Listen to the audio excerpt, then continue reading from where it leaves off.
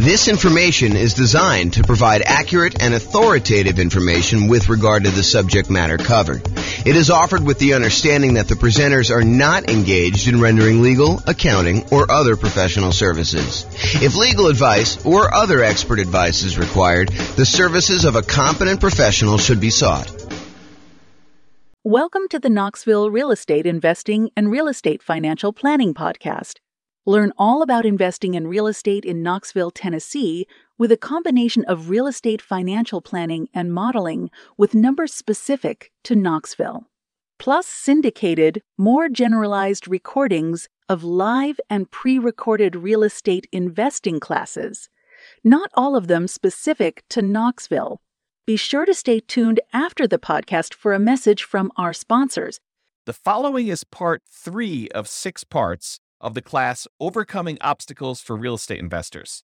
Be sure to check out other parts published as separate episodes. Okay, now we're going to cover overcoming negative cash flow. So here's the challenge. You're in a market where buying a property with a reasonable down payment gives you negative cash flow, or it's really close, or when you have property management, it's negative. Or when you have property management and you're putting stuff aside for maintenance and vacancy like you're supposed to do, it's negative. Or, something like that. Or maybe you're putting less than a full down payment down. You're buying something with Nomad. You're putting 5% down or something. And in your marketplace, it would be positive cash flow with 20% down or 25% down, but not with Nomad, which was true for our marketplace for a long time. Now it's really hard to make cash flow even with 20%, 25% in some cases. So the challenge is you have negative cash flow. How do you solve the issue of negative cash flow? So cash flow equals income minus expenses. So just like we did with down payment, we're now going to talk about 2 approaches to solve this particular challenge. We're going to look at different ways to reduce expenses, and we're going to look at ways to increase the income on properties. Okay? So for my brokerage business, I was a real estate broker. I still have a license, but I'm not really doing a lot of stuff. For my brokerage business, I created 2 new trademarked terms. So you guys can't go and steal these. But 2 new trademark terms I used. I had a lowest monthly payment guarantee, and I had a maximum cash flow guarantee. And so these were 2 strategies I used when I was going and talking to clients. I would have this massive list, which you'll see here in a second, on how to make sure that they had the absolute lowest monthly payment when they bought a house.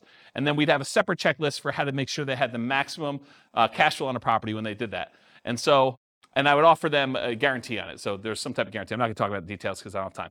But those are the 2 things I did. So what I'm going to cover tonight is based on those 2 ideas. Now, super important note.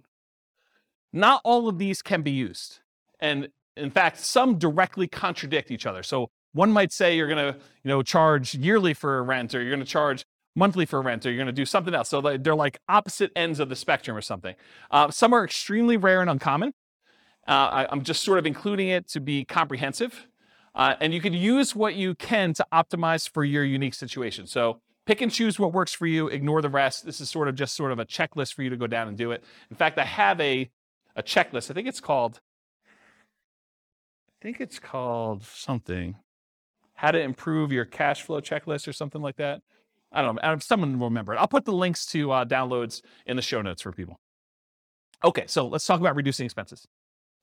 Here's part 1. This is pretty comprehensive. It's a pretty big list. So I'm just going to ask you the questions. You think about them. So can I put more down to reduce the amount I'm borrowing? You borrow less, your payment's going to be less. Can I put more down to improve your interest rate, lower loan to value? Little known fact, you put 20% down, you get one interest rate, you put 25% down, your interest rate gets better. It's a lot of times much better to put 25% than 20% down. In some cases, if you're doing owner occupant, it's actually better putting 5%, but I digress. Next question, can I pick a loan with lower closing costs, especially if I'm financing the closing costs? So try to pick a loan where your closing costs are cheaper, especially if you're kind of rolling those into the loan. Can I put more down to eliminate or reduce private mortgage insurance, PMI? Your private mortgage insurance is insurance that you pay so that should you have a foreclosure, should the property go back to the bank, it protects the lender from the losses they may have. So you're paying an insurance policy to protect the lender for them agreeing to loan you more money to buy a property where you're putting less than 20% down.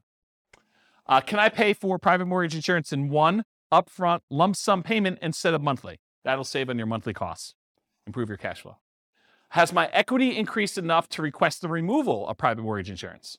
So if your property value's gone up, you paid down the loan enough where you're now below 80% loan to value, and your lender will remove PMI for you if you make a request.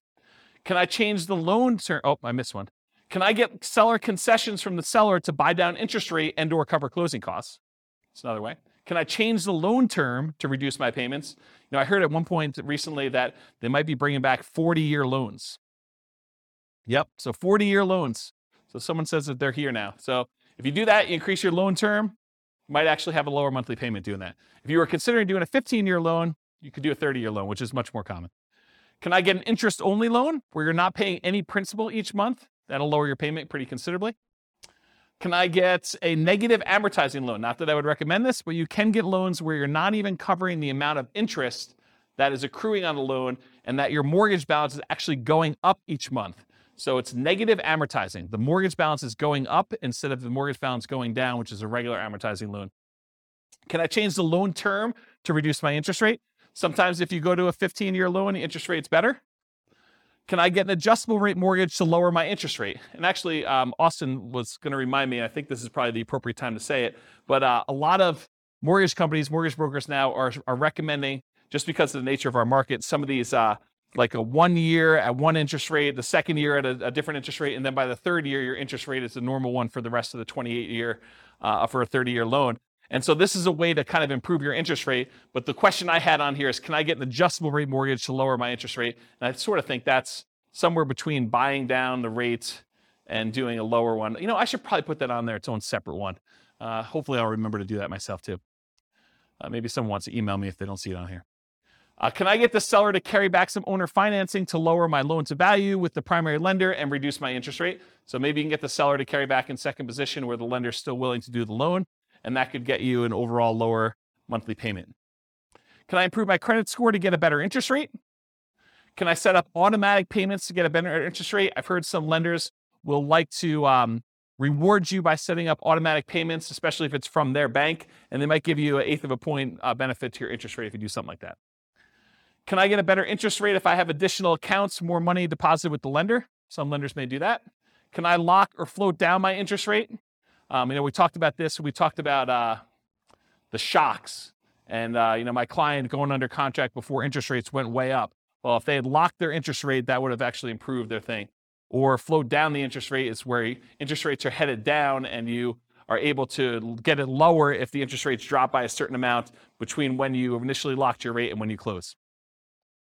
Can I add a family member or a friend to the loan to get a better interest rate? Maybe your credit score is such that if you had someone else as a co-signer, it would actually improve your interest rate. And then on the counter side of that, can I remove a weak borrower to get an interest rate? So you and your new spouse are in love and they do not have a really good credit score, but you are committed to buying a house together. Well, it might be better for you to buy the house yourself and then add them to title. Go talk to an attorney and add them as an owner to the property, but they're not on the loan because it would actually hurt your interest rate to do so. Where was I here? Can I partner with someone to get better loan terms? So could partner with a better qualified person. Can I find another lender with better rates or fees? Have rates dropped enough for me to refinance and get a better rate? Is my loan old enough where I would be willing to refinance to extend the term of the loan? So maybe you got 20 years left on it. Maybe you refinance it. Now you go back to a 30-year term and maybe also get a better interest rate to lower your monthly payment. So those are the strategies with your lender. Strategies if you own another property. Can I do a cash out refinance on another property to then buy or refi this property? So you got a lot of equity somewhere else. You pull money out of that one. You use it to put 25% down and maybe instead of 20% down to get a better interest rate on the one you're buying. Does it make sense to cash out refi another property to put a larger amount down on this property? I think that's what I just said. Should I do a rate and term refinance in order to get an overall better monthly payment before financing this property? So maybe you're going to go over the 10 loan limit, or maybe you're going to go over some other limit that the lender has where you go into a different pricing tier and you want to go and refinance another property to improve cash flow on that before you go buy this one and kind of lock yourself in where you can't quite do it as easily after that. Any questions on this so far? Searching for homes, can I search for properties where the seller is willing to include seller concessions? Seller concessions is money that the seller is willing to provide to you when you go buy a property that you could use for closing costs, including buying down the interest rate in your loan to make it a better interest rate. Can I search for less expensive homes, as another example? Making offers. Can I offer less to reduce my purchase price? If you offer less and you're able to buy the property for less, you end up borrowing less, you end up paying less in monthly payment. Can I ask for seller concessions to buy down my interest rate? In some cases, it may be better for you to take the money and ask for seller concessions instead of a discount, because the amount you would save monthly payment-wise is better for you to have used that money to buy down your interest rate than to get a discount. Is the seller's loan assumable and has a better interest rate than I can get now? This is going to be true for a little while. We've got a whole bunch of really good low interest rate loans out there. This could be a strategy you might want to employ. Would the seller consider wrap financing, and would that be better terms than I can get now? So offer to do some creative financing with the seller, see if they're willing to do that. Can I buy the property subject to the existing financing, more appropriate wrap financing, where you're able to do that? Can I buy the home on installment land contract, get better terms? Can I get private financing with better terms from family or friends? Maybe grandma wants to loan you money for 30 years at 3, 4, 5% because she's got it in a CD. Can I pay cash for closing costs to keep my monthly payment lower than if I finance them? And finally, on the making offers point, can I buy properties that do not require rent-ready or fix-up costs and use that money as down payment, or to buy down interest rates instead? Any questions on this list? Is this helpful? Seeing all these? So instead of buying a property that needs paint and carpet and all that other stuff, and you're going to need $10,000 after you close, use the $10,000 to go buy a property that doesn't need that work and buy down your rate instead. Owning and managing property, can I correct incorrect information with the county assessor about the condition or the characteristics of my property to lower my property taxes? Can I contest property taxes when appropriate to keep my property taxes minimized? Can I vote appropriately for changes in taxes that affect property taxes? Can I manage the property myself and still keep up with the latest laws, best practices, and compliance issues? Save on property management fees. Can I shop around to get high-quality property manager with reasonable fees? Can I maintain my property to minimize time between tenants? Can I insist my property manager utilize best practices, marketing early, raising rents with each lease renewal, etc.? Can I review my property management statements carefully for mistakes? Can I raise my property insurance deductible and take on more of the property insurance risk personally? It's a trade-off, right? Because when you have a claim, you're probably paying for that. But if you feel like you need cash flow now for certain reasons, you may want to do that. Can I add or remove people from my property insurance policy to improve the rate I'm getting? Property insurance is based on credit score partially. Can I evaluate the exact property insurance coverages to make sure that you have appropriate level of coverage? Maybe you're overinsured, maybe you're underinsured. Can I compare insurance rates to keep insurance premiums competitive? Can I make sure tenants and tenant buyers have renter's insurance? Can I get a discount paying for HOA insurance or other bills in advance? In some cases, you can get a discount by doing certain things in advance. Can I sign up for auto pay on utilities to avoid any per bill fees charged by utility providers? And can I use quality replacement maintenance materials to lower the overall cost of maintenance over time? Any questions on this one? Helpful stuff? Good.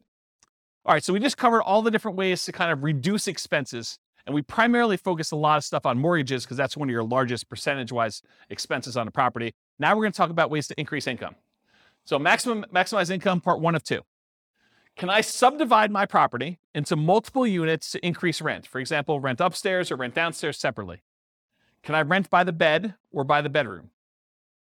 Can I rent parts separately like a garage or the community pool or RV parking or RV in the backyard as a vacation rental? Can I add some other type of income for the property?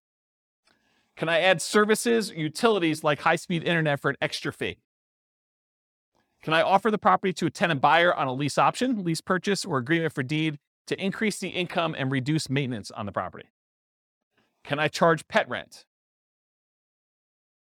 Can I charge fence rent, new carpet rent, or extra fee for something else the tenant desires I install? Can I tier rent by credit score and/or security deposit?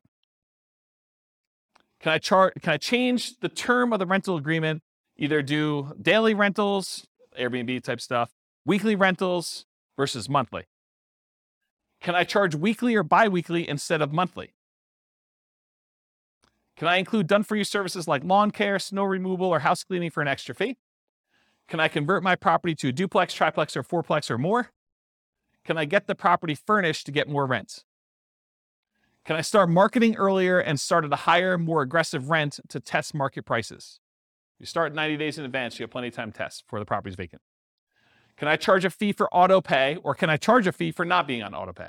That's an example of two conflicting, contrary ideas that you can either do one or the other. Can't do both. Or maybe you can. Charge for either way. Whatever you want to do, there's a fee. I'm joking. Okay.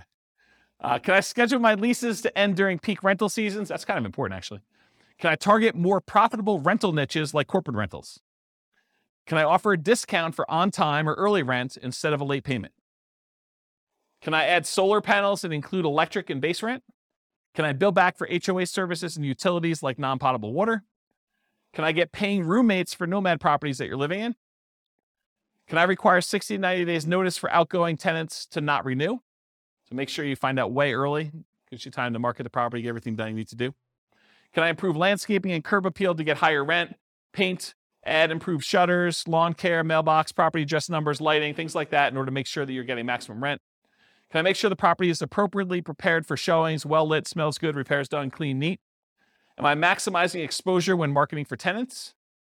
Do I have professional grade photos, 3D tour and video and marketing properties? And have I mastered the sales skills required for phone selling my property to tenants, tenant buyers, and in-person salesmanship to maximize what I can get for rentals and minimize vacancy? Did I miss any? Good list? This concludes part 3 of 6 of Overcoming Obstacles for Real Estate Investors.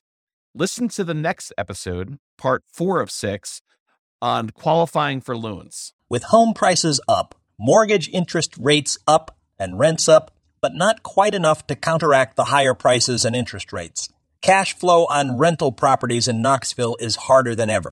Book a call with the Real Estate Financial Planner to apply our proprietary 88 strategies to improve cash flow on your rentals. See the show notes for a link to schedule your call and improve your cash flow today. If you're a real estate agent, lender, or professional in Knoxville that wants to help our real estate investor listeners, consider reaching out to learn about collaboration opportunities with this podcast. We'd love to add more value to our listeners by having you assist our investors buy, sell, and finance their real estate investments. See the show notes to schedule a call to discuss collaboration opportunities.